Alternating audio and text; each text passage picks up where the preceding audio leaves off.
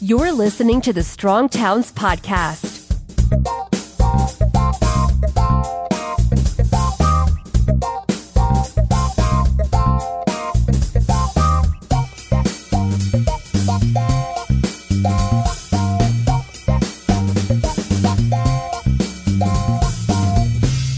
Hi, everyone, and welcome to the Week Ahead podcast with Chuck and Rachel. This is going to be a little sporadic, as it has been for the last couple weeks, and will continue to be since Chuck's travel schedule is extremely busy at this time of year.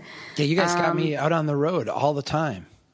Yeah. It's like slave drivers. Go, Chuck, go. So first, let's talk about events last week. You did several in Oregon, right? Several different cities of Oregon. How did those go? Or maybe just talk about like your favorite one, if you're allowed to pick favorites.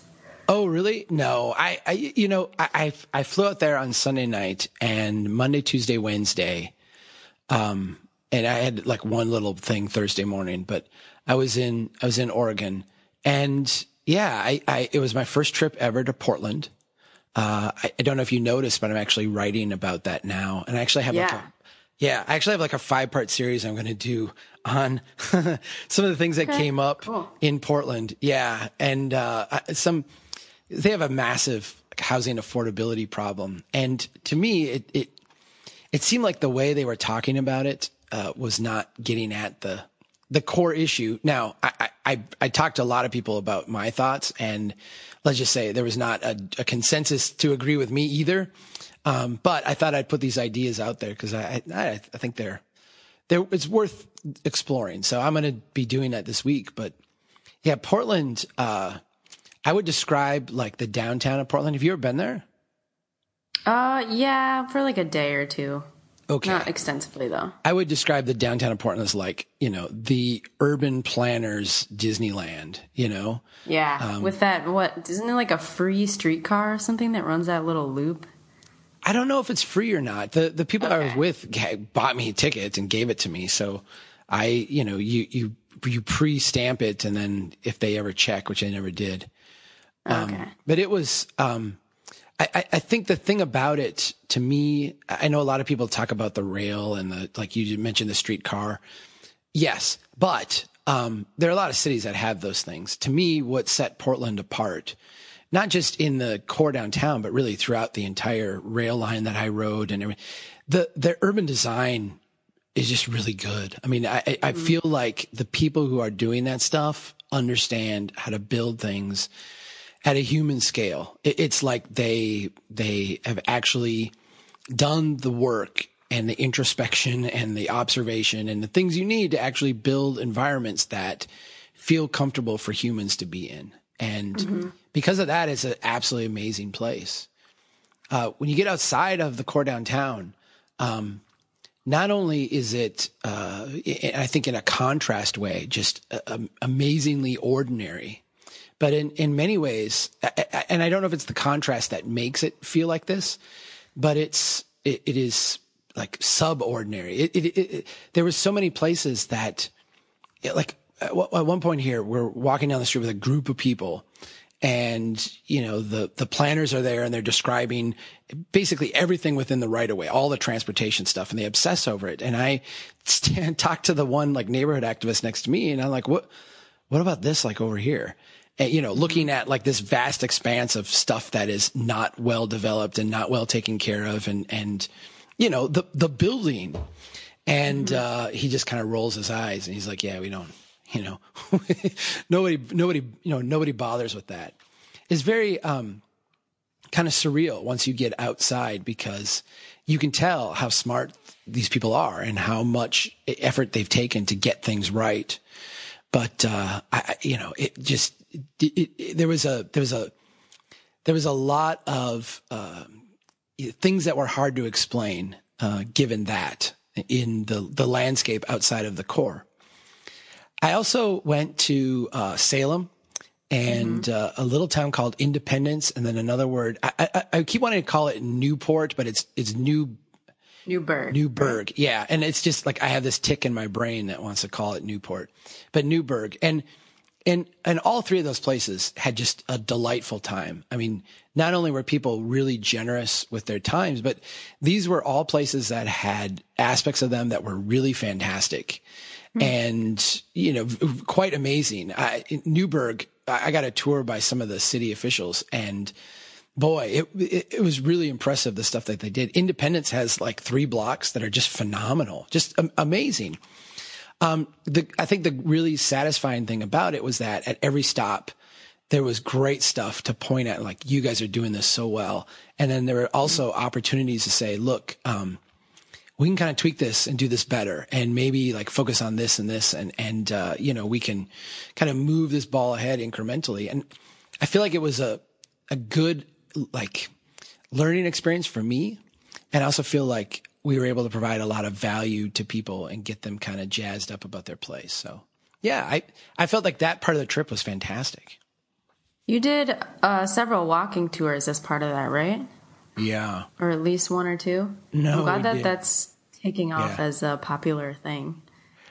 Yeah. You know, we did the ones the week before in Edina, which were really cool, and which they did a great job recording and, you know, Facebook Live streaming it. So Yeah, I and know those we are ran posted those on our last website. week. Yeah. And it was really great. I mean, it's funny because I do not consider myself an urban designer in any way. But, you know, in some of these places, the urban design chops get exercised a little bit. And it's fun to talk about those things in the context of our message. But, yeah, in Salem, for sure, we rode around for like 3 hours with a video recorder and just, it's like a video recorder in my face for 3 hours, talking about the things that I see. And I think that video will be coming out at some point. But then, yeah, later in the week in Shreveport, they were streaming a lot too. And, it's kind of fun. You know, you're out there and you're talking to people and you're helping them kind of see their place a little bit differently. And then as you're going, you're getting like live feedback, and they were giving me questions from people who were asking questions, you know, through the live feed. You know, technology is incredible. It's an amazing world. And we had some pretty active Strong Towns members who helped to sponsor some of those events, right? John Gear in Salem, and then also Tim Wright in Shreveport. So I hope it was fun to meet them. John Gear's a ton of fun to meet. You know, he inundates me with emails, and I feel bad because I'm like, I think last week I got like 1,500 emails during the course of the week, and it's just so hard to keep up. I mean, I am constantly apologizing to people for, you know, responding 6 months after they email me. John sends me all the time, and I do my best to keep up, but I can't always. Yeah, it was fun to meet him, and him and I were on a radio show the week before, so I got to kind of chat on the air with him there. And then, yeah, I mean, very smart guy, completely gets our message, was very generous with his time. And then, yeah, a lot of Strong Towns members in Portland, I had a lot of them come up to me at a talk and say, hey, I'm a member and just wanted to meet you. We had one woman, and I want to say she was in Portland, but she might have been in Salem, who drove 6 hours. I'm not joking you. 6 hours to attend the talk. And I was just like, wow, you blow me away. And she was a member too. So I was like, just fantastic. Cool. Yeah. We should talk about Shreveport though. Yeah. Tell me about that one. So on Thursday was like a travel day, and I had that kind of circled on my calendar as like a day of rest. Was like the most unrestful day imaginable. I had 3 flights. I was actually in the air, like 10 and a half hours. There's no quick way to get from Portland, Oregon to Shreveport, Louisiana. So it was a long day, but got up the next day, and yeah, Tim, had lined up just a series of conversations. We started a day in this, little neighborhood, called Allendale. And as we walk, you know, the question for me right away was, do you want to walk or do you want to drive? And I said, well, you know, what are we talking? They're like, oh, 1.5 miles. I'm like, let's walk.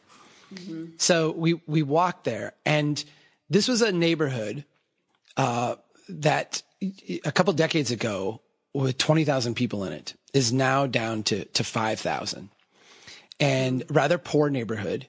You could see the helpful hands at work. So a big field where there used to be houses all through it.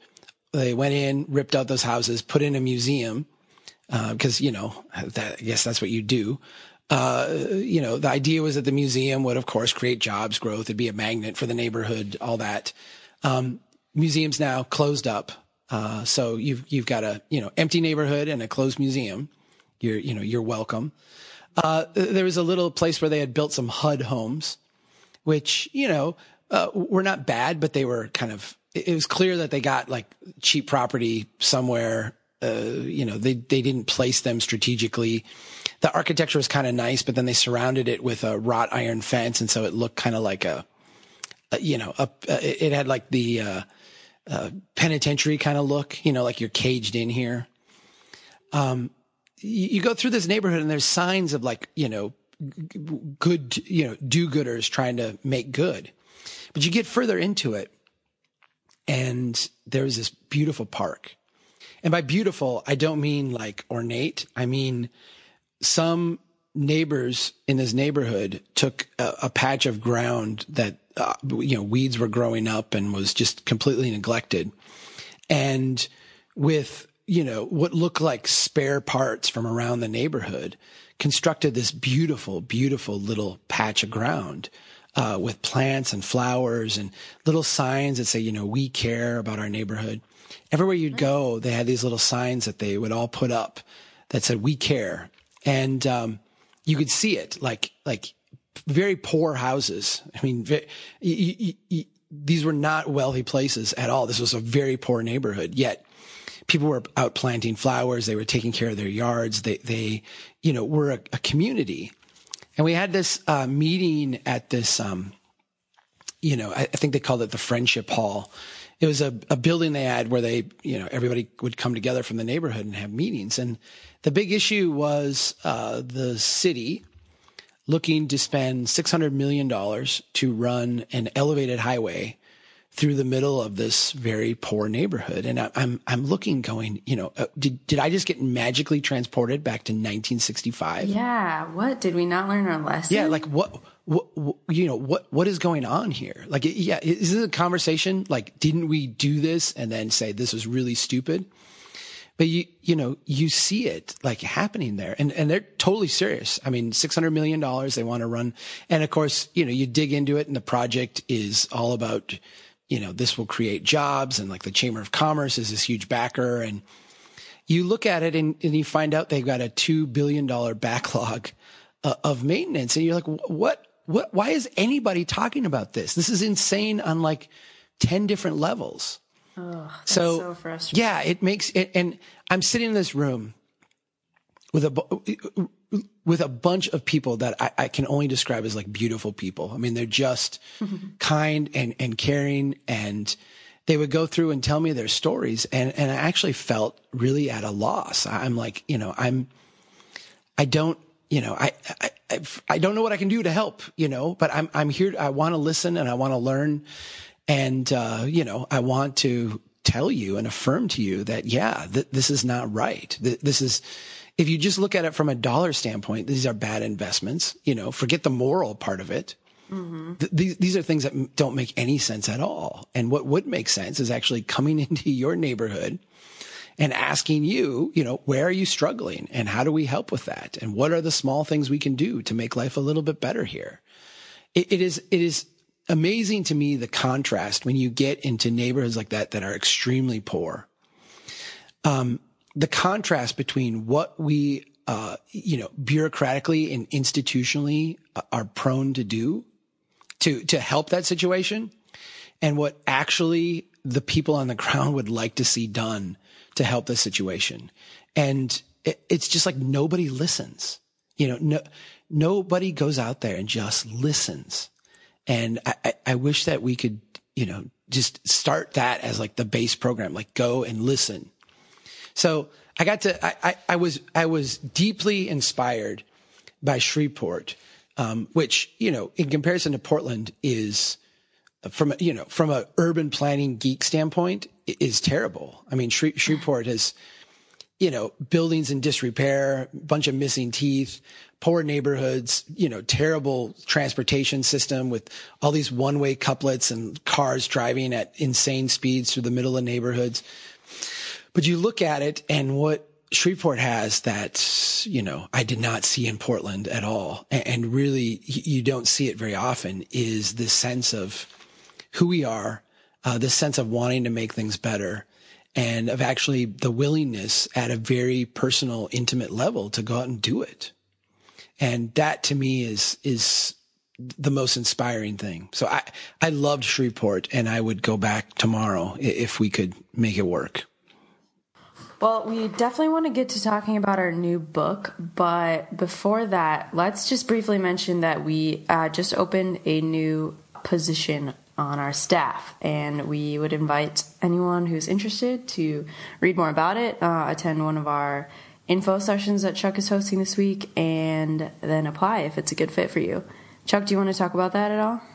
It's so exciting. It was so exciting, a year ago when we were able to expand the staff and really focus on the communications message. And for the movement, it has paid massive dividends. I am going out and speaking to huge crowds now, and we are getting a ton of momentum, and you can really see this message starting to change policy and change the way people talk about cities and talk about, the way we live.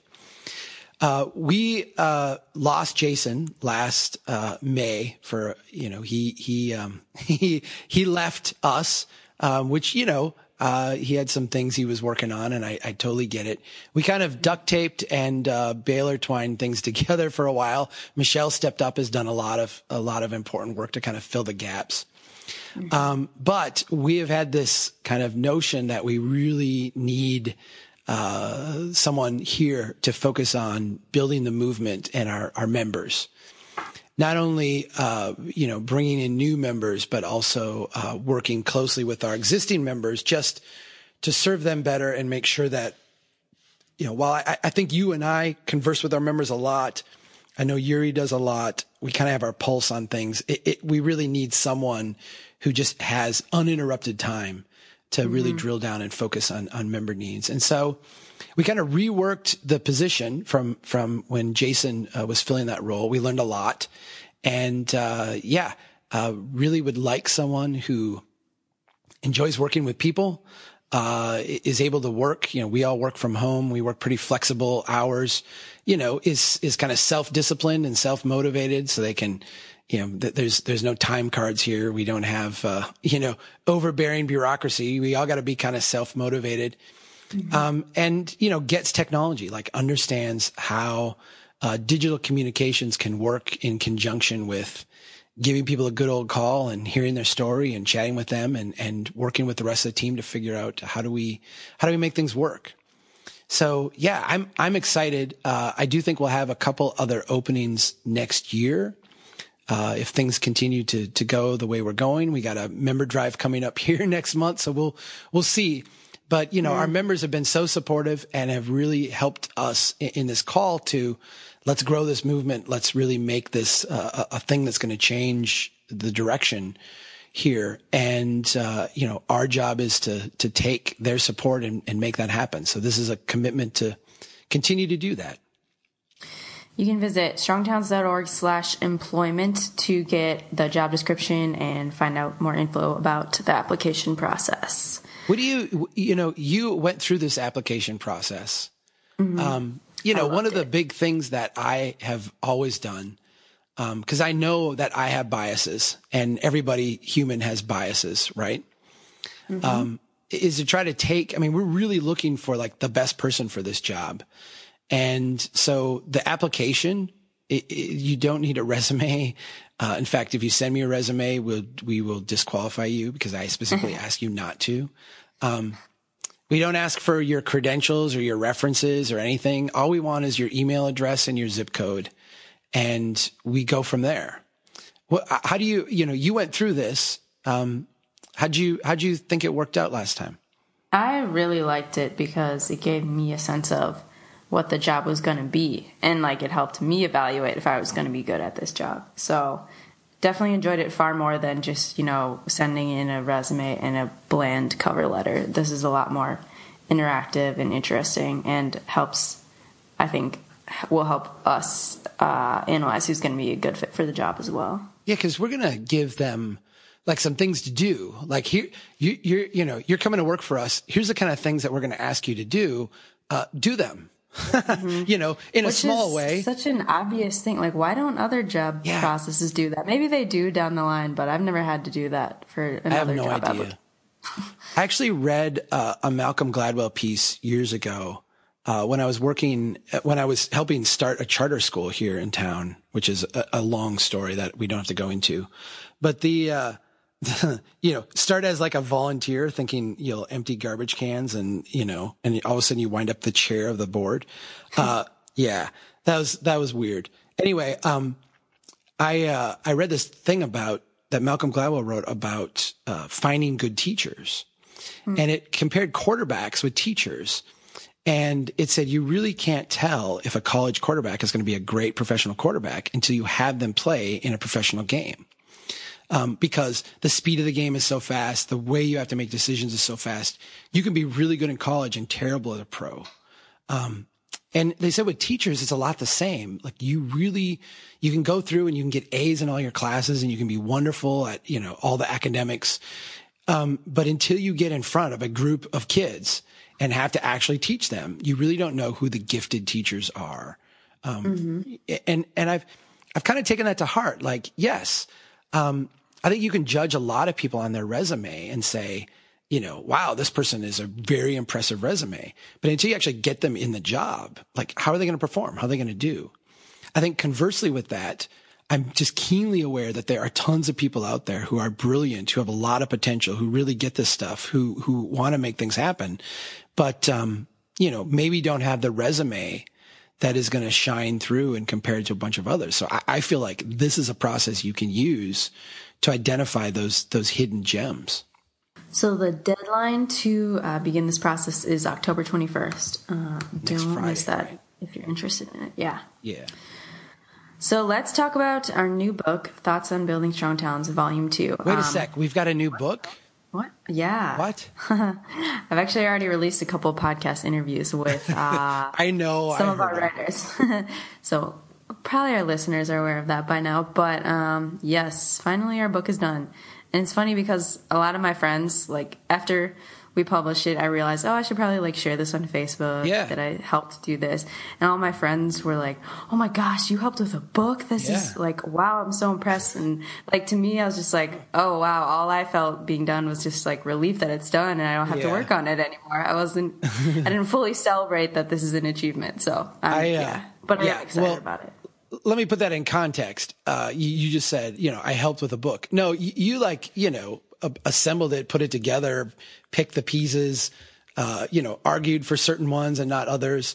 So you were like the driving force. But I've always wanted to do this, and I think we'll probably start doing this now on an annual basis, which is take the best stuff from the prior year and then take some extra time and go through and edit those pieces and format them and expand them and do what we can to make them really good. And then, cluster them together and release it as a book.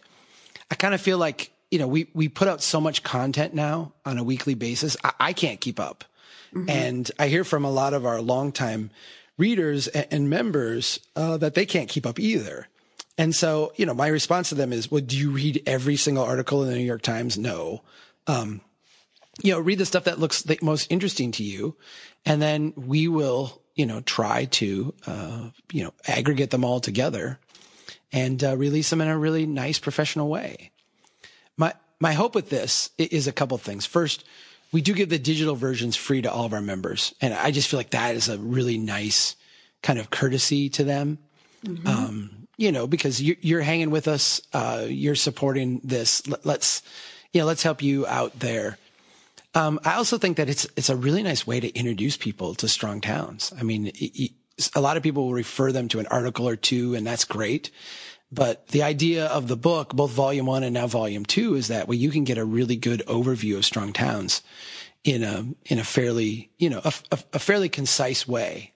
Definitely. And, it's easy to read. And I also love the fact that while the first version was, by Charles Marone, the second version is by Charles Marone and a whole list of other like really great writers that have kind of come on board in the intervening years and been part of our conversation. So yeah, this is so exciting. Yeah. And on the other writers, I do want to say that we ended up featuring at least one piece from almost all of our contributors, our regular contributors.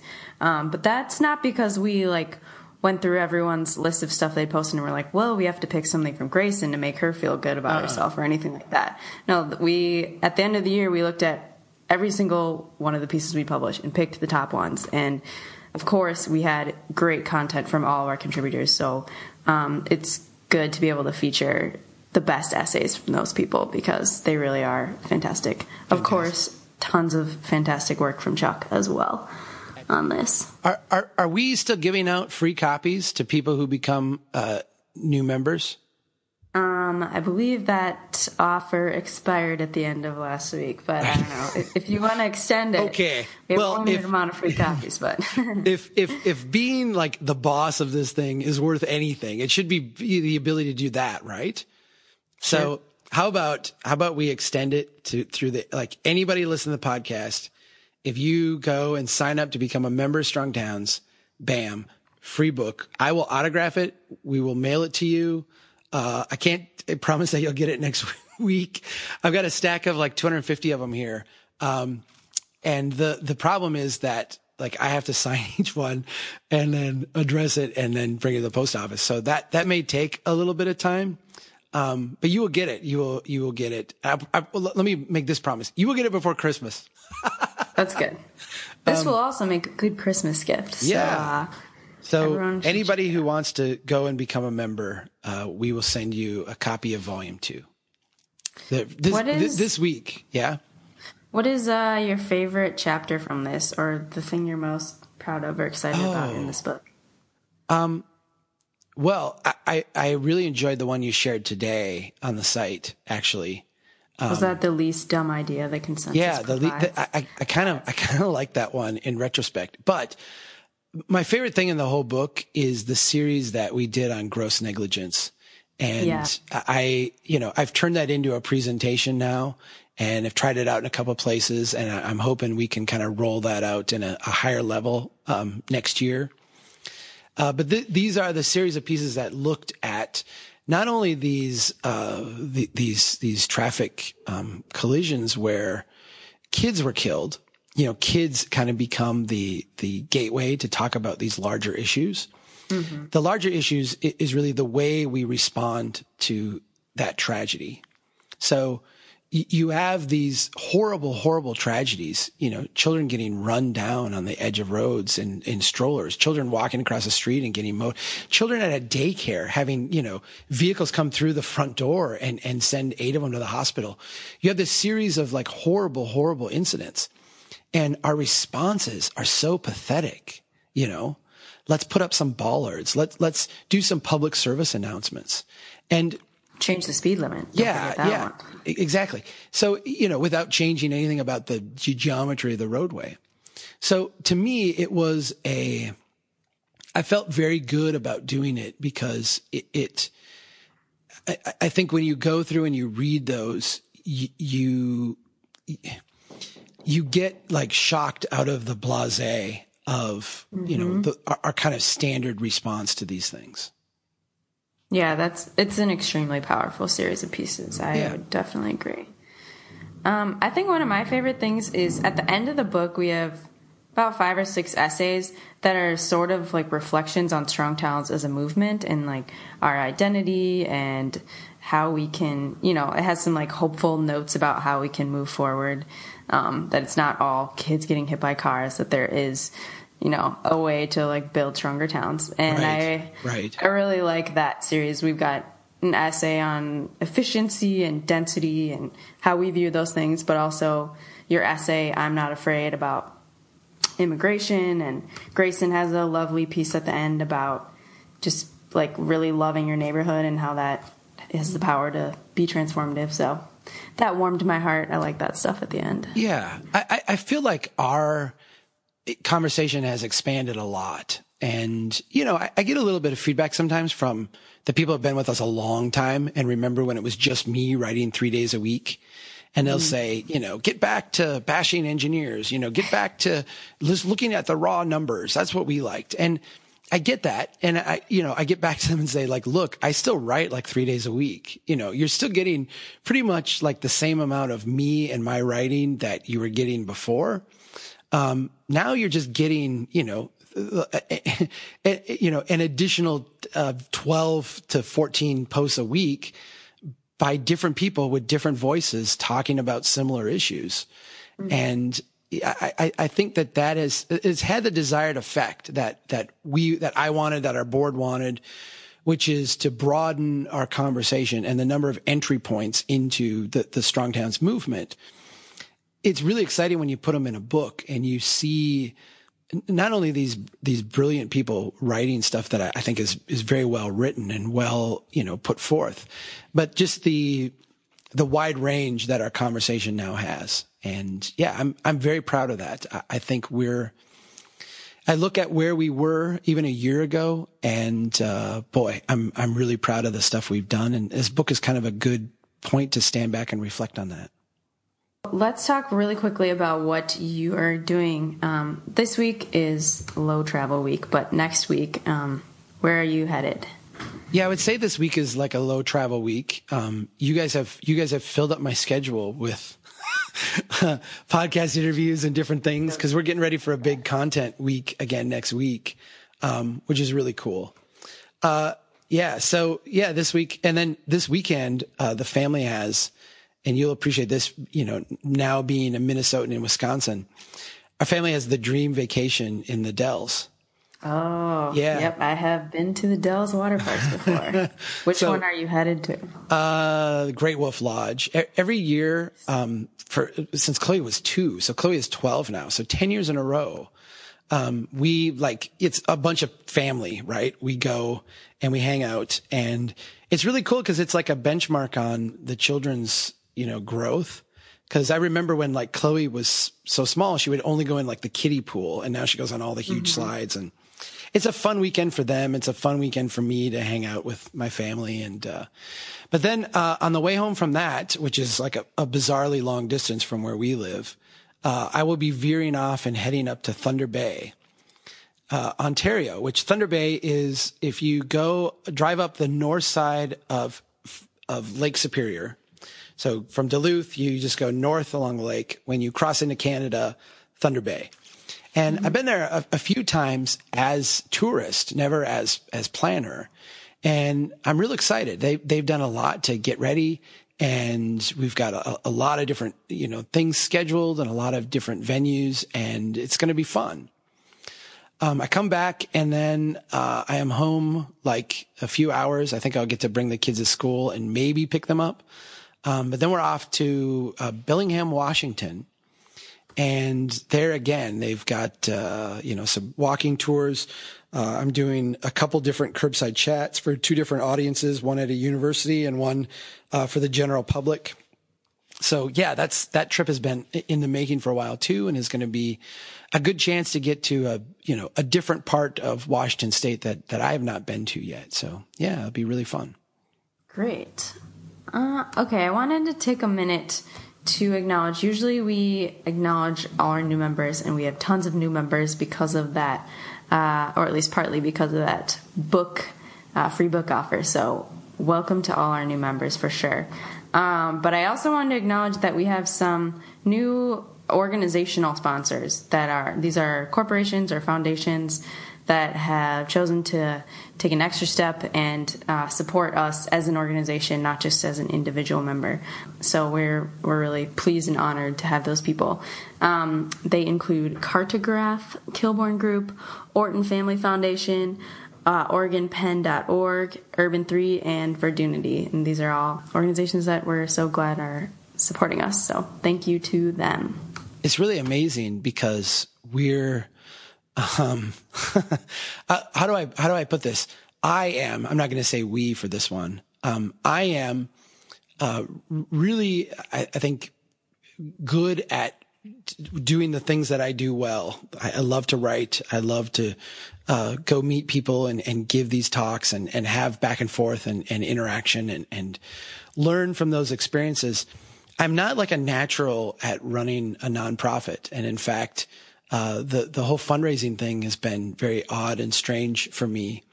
That having been said, here, this is an instance where some people approached us, Cartograph, Verdunity, Urban 3, the Kilborn Group.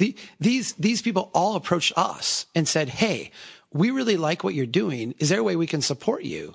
And I know, like, my first response was, I probably. So I am,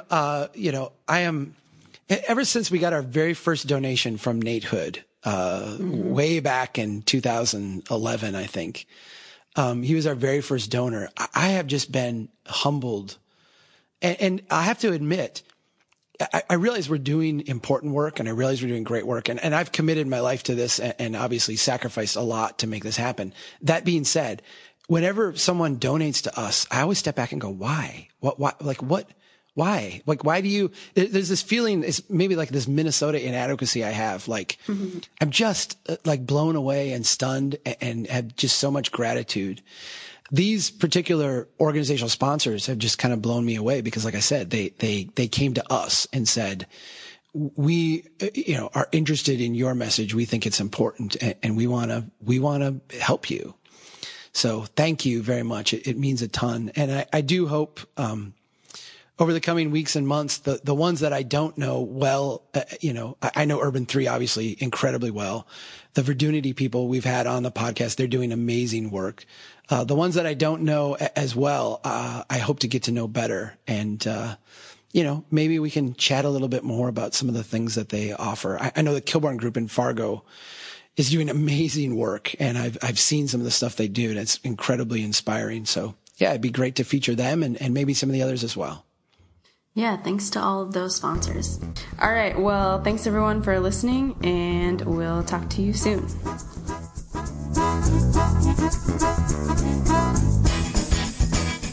We need your help. If you think the Strong Towns message is important, don't keep it to yourself. Pass it on. You can get more information and sign up to be a member of Strong Towns at strongtowns.org.